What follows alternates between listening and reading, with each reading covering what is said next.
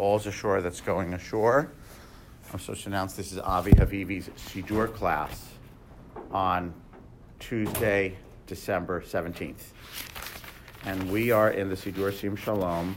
We're going to wrap up and finish up Baruch Shamar today. I know I've said that before. We're on page 16. Page 16. So just to recap, we have a section of the Sidur called Psukei de Zimra, Psalms of Praise, and it's the second section after Birchot HaShachar, after the morning blessings. And the purpose of Psukei de Zimra is to get us, I would say, into a elevated mood of gratitude, so that we're ready for actual davening. Shacharit, right after, starting with Baruch Hu, is the real required davening, or the core required davening, Shema and its blessings, and the Amidah. And the Psalms of Praise, hymns of praise, are meant to get us in the mood for that, so that we don't start the serious davening cold. Okay, so this is the warm-up. And it's a section, and to demarcate it as a section, it starts and ends with a bracha, saying this is a section of praises. Okay? So we have the opening bracha is the second half of page 16. The closing bracha is Yishtabach. We'll get to that. But before the opening bracha, because the way the Sidur got to be as long as it is things got added. So the opening bracha is prefaced by a preamble. It's preambled by a preface, which is this poem, the first half of the page. And what do we say last week about this poem? This poem speaks of God as what? I'll give you a moment to look over it. Creator. All right? Essentially as creator, and what if anything like a feeling state is imputed to God in that poem, what is the feeling state which is imputed to God? Or emotional approach, emotional psychological approach. Kiviyachol, dare we say that about God? Reverence. Pardon? Total reverence. No, us, not us, but what's God's emotional state? Not what's our emotional state. What's God's emotional state? What does God do besides create? We say God is mirachem and mishalem. God is compassionate and reliable, makes promises and is reliable to keep them. So God is compassionate to creation, right? So God is the creator and is then compassionate to creation. We talked last time, I want to share a couple things. The 1, 2, 3, 4, fifth line, Baruch Gozer Kayem. We said the couplet is Baruch Omer V'oseh, Baruch Gozer Kayem. Blessed is God who speaks and does. Blessed is God who is Gozer Kayem, who decrees and executes. That's kind of how I would translate that. And we said that this is parallel. God decrees. What is God decreeing? We said this last week. What's God decreeing? Creation. Let there be light. Let there be this. Let there be that. Let the waters be gathered. So God decrees it and then executes it. And I was walking home with Debbie, and we each had a separate association afterwards for Gozer Kayem. She said when she reads Gozer Kayem, because Gozer also means, Gozer literally means to cut, okay? And that's how it gets to mean, metaphorically, to issue an edict or a decree. I don't know why it's like the king kind of cuts a decree. I imagine some hand chopping down in some cutting motion saying, I have hereby decreed it. Okay? So her image of the gozer, of the cutting, was God cutting out paper dolls, which I thought was kind of interesting and charming. Right? That was her association in terms of creation. We are the paper dolls. The world is God's paper dolls. My association, after she said that, was a different one, which is, we talked about in the next line, mirachem, have compassion, and what's the root of that verb? What's the core meaning of that verb? Womb feeling. So God's feeling is essentially maternal. It's the feeling that a mother has for the mother has for her child. So God has womb feeling for the earth and womb feeling for the creatures.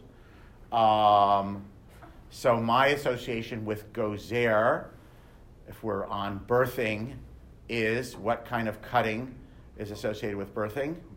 The umbilical cord. So God, as it were, births the world, and, you read stories about women who've given birth alone with no one around, right? They birth alone, they cut the cord themselves, they bring the child into the world. Johnny's making a face about that. Okay.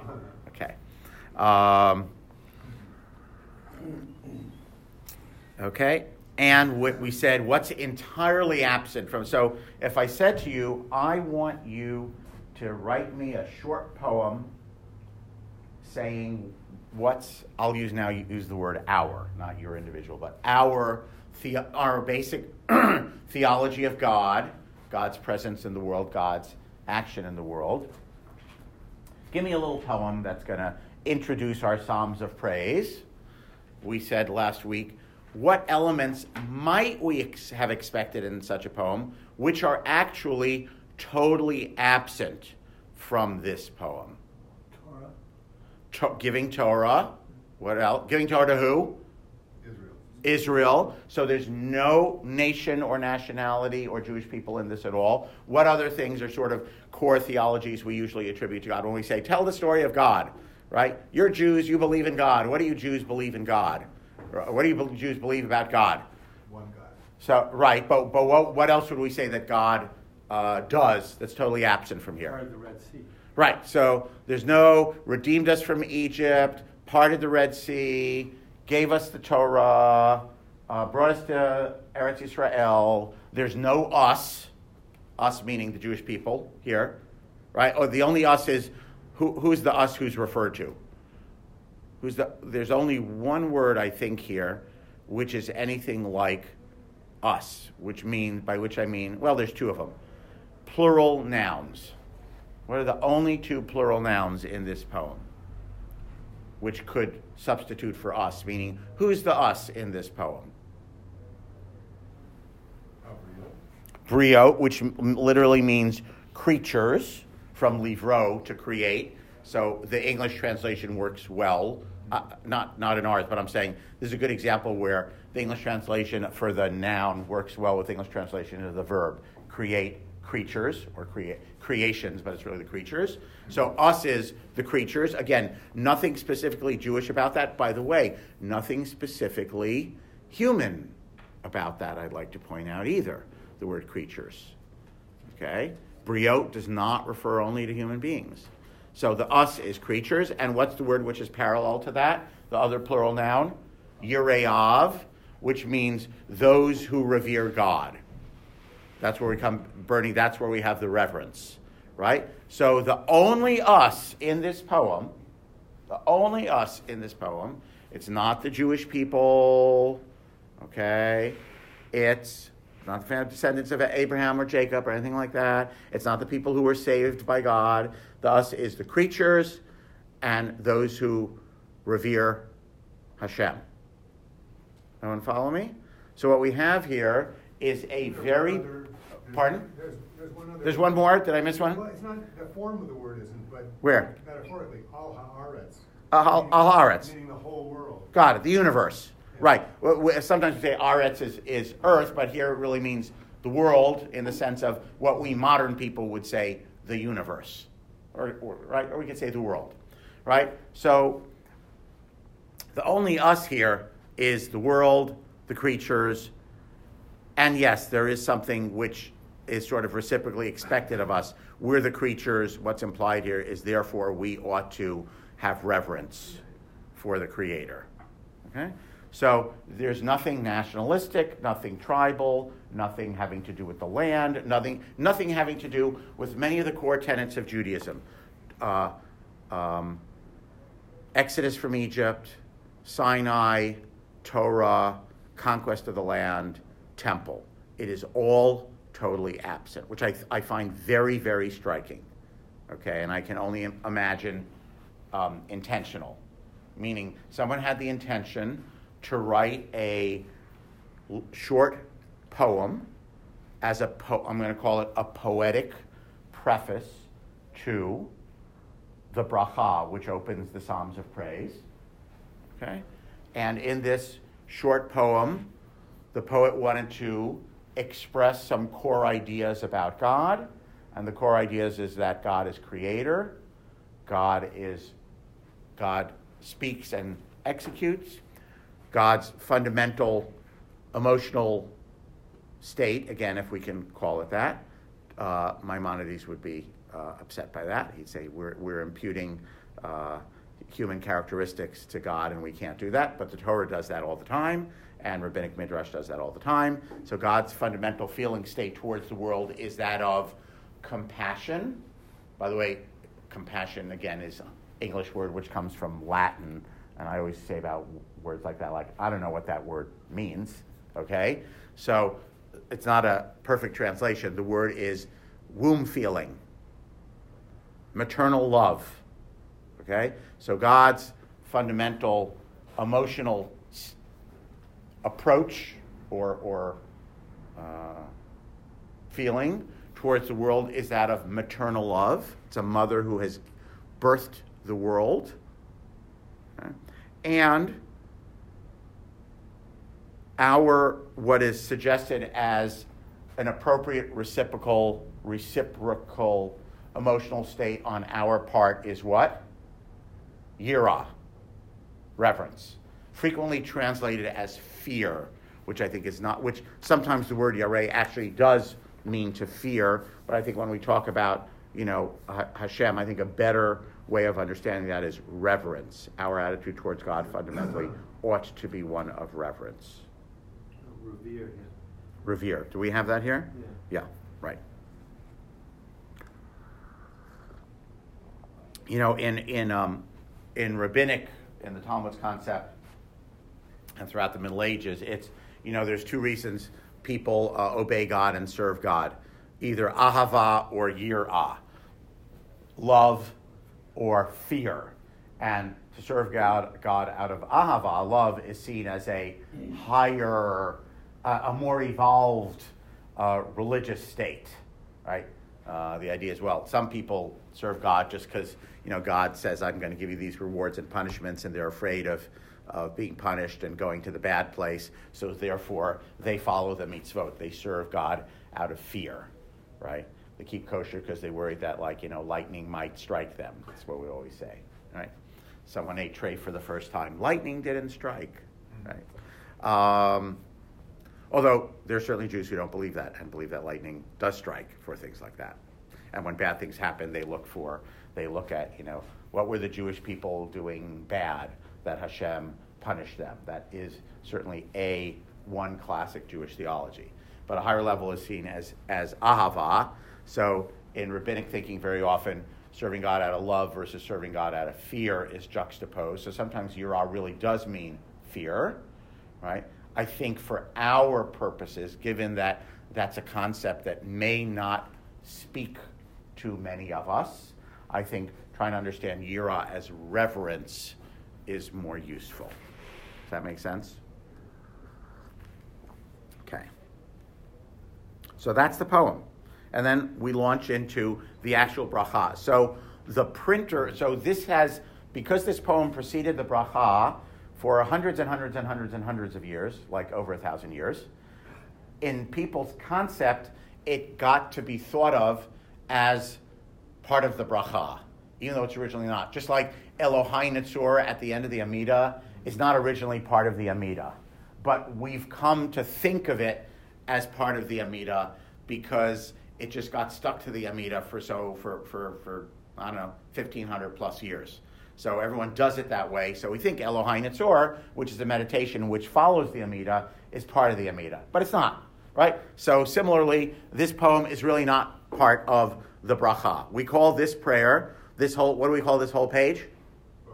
Baruch Shamar. Please turn to page 16 for Baruch Shamar. So we call this whole prayer Baruch Shamar, but it's really two things. It's a poem, and now we launch into the bracha, which I will probably have somewhat less to say about.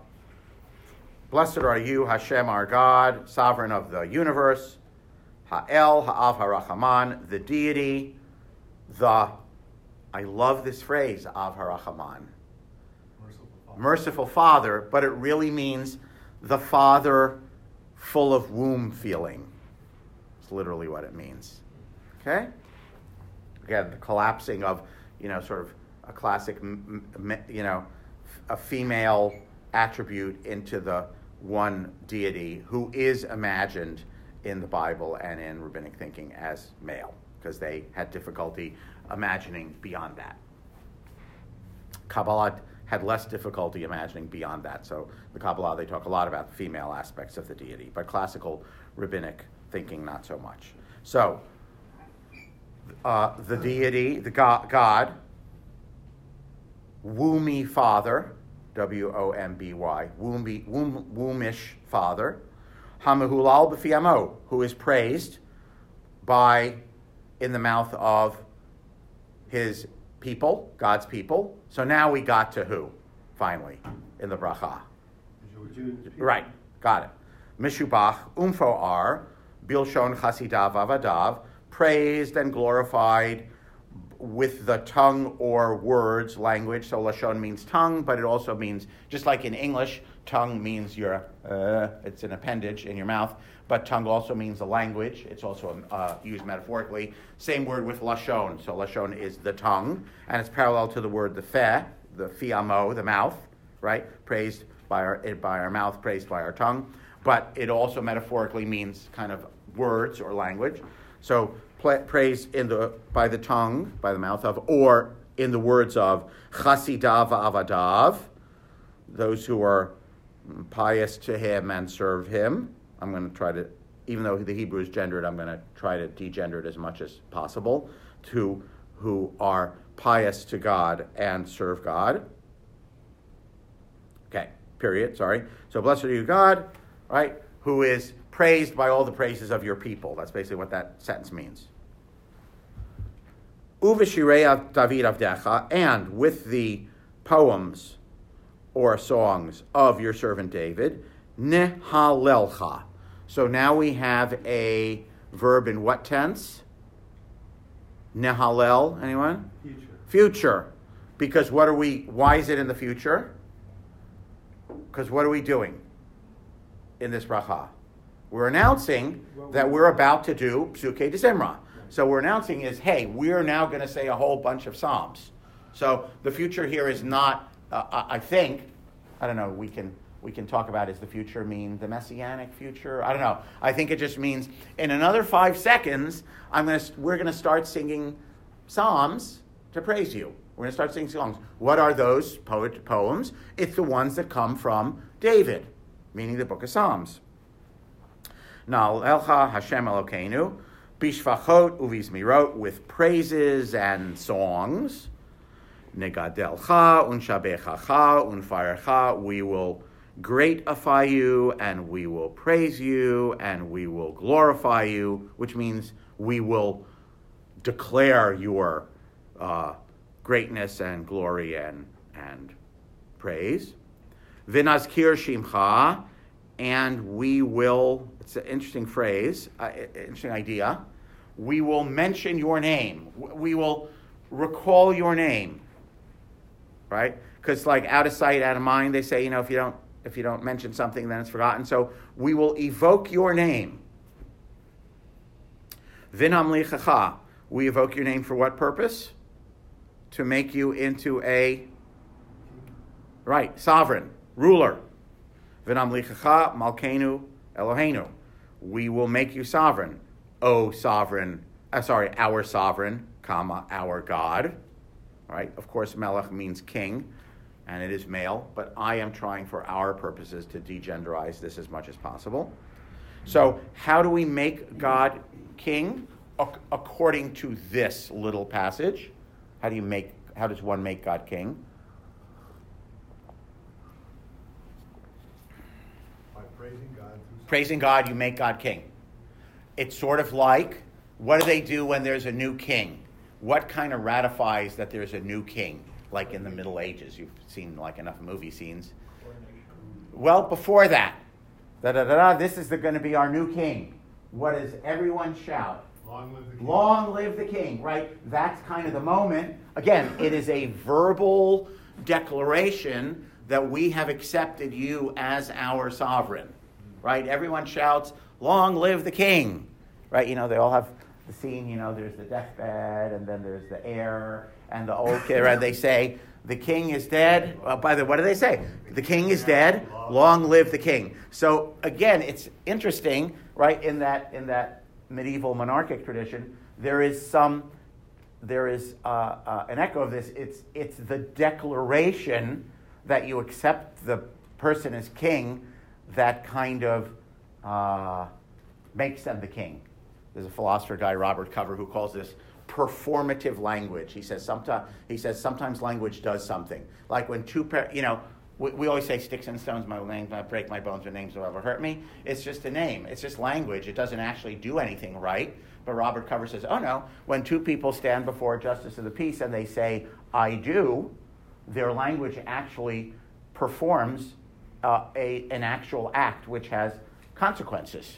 Right? So long live the king is performative language. It's the court or the people accepting that this guy is the new king.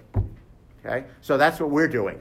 We're saying, in some sense, long live the king. Except we're not saying long live the king. We're saying we praise the king. We praise the sovereign. Okay? Let's finish it up. And now, Malkeinu Eloheinu. Okay, the box, which shows this is where the Chazan picks up. Ignore the box, because that makes it sound like this starts a new sentence or something, but it's not true. Malkeinu Eloheinu, our sovereign, our deity. Yachid, only one. Chei HaOlamim, who lives, the eternal one of all universes, all eternities. The one who lives for all. Chei HaOlamim literally means the one who lives for all eternities. Okay? Melech, Mishubach, Umfoar, Adei Ad, Shemo Hagadol, the sovereign who is praised and glorified. We said Nishabechacha Unfa'ercha. Now we say God is Mishubach Umfoar, same verbs, praised and glorified. For how long? Adei Ad. For forever after. Okay? Forever after. Shemo Hagadol, his great name, right, is praised forever after. So we have a little time sequence here, by the way, in this little, right? We say, by the way, there's past, present, and future. Who praised God in this little paragraph? Whose memory is evoked in this paragraph? Who praised God? Who did we mention? We mentioned one person, a specific historical figure, right? David. So David praised you. What's the present, or it's the present in the next half a minute? The present is, we're going to praise you right now in the words of David. And the future is, what's the future? People to come, praise you. For all time, right? You are praiseable and praiseworthy for all time. So David praised you. We're now going to echo those praises in the words of David, because you are the deity who deserves to receive praise for all time. Right? And the all time is the phrases, you are Chei HaOlamim, you live for all eternities, and you are praised Adei Ad, which means until forever. Baruch Atah Hashem, blessed are you God, or full of blessing are God. Melech Mihulal Batish Bachot, the sovereign who is praised with praises. Although Hallel and Shevach are two different parallel words, so it's not the same. It's not, Melech Meshupach Batish Bachot. So we'd have to have two English words. King who is, what do we have? Magnified with songs of praise. Okay, it's really praised with praises, but they're two different Hebrew words for praises. Okay?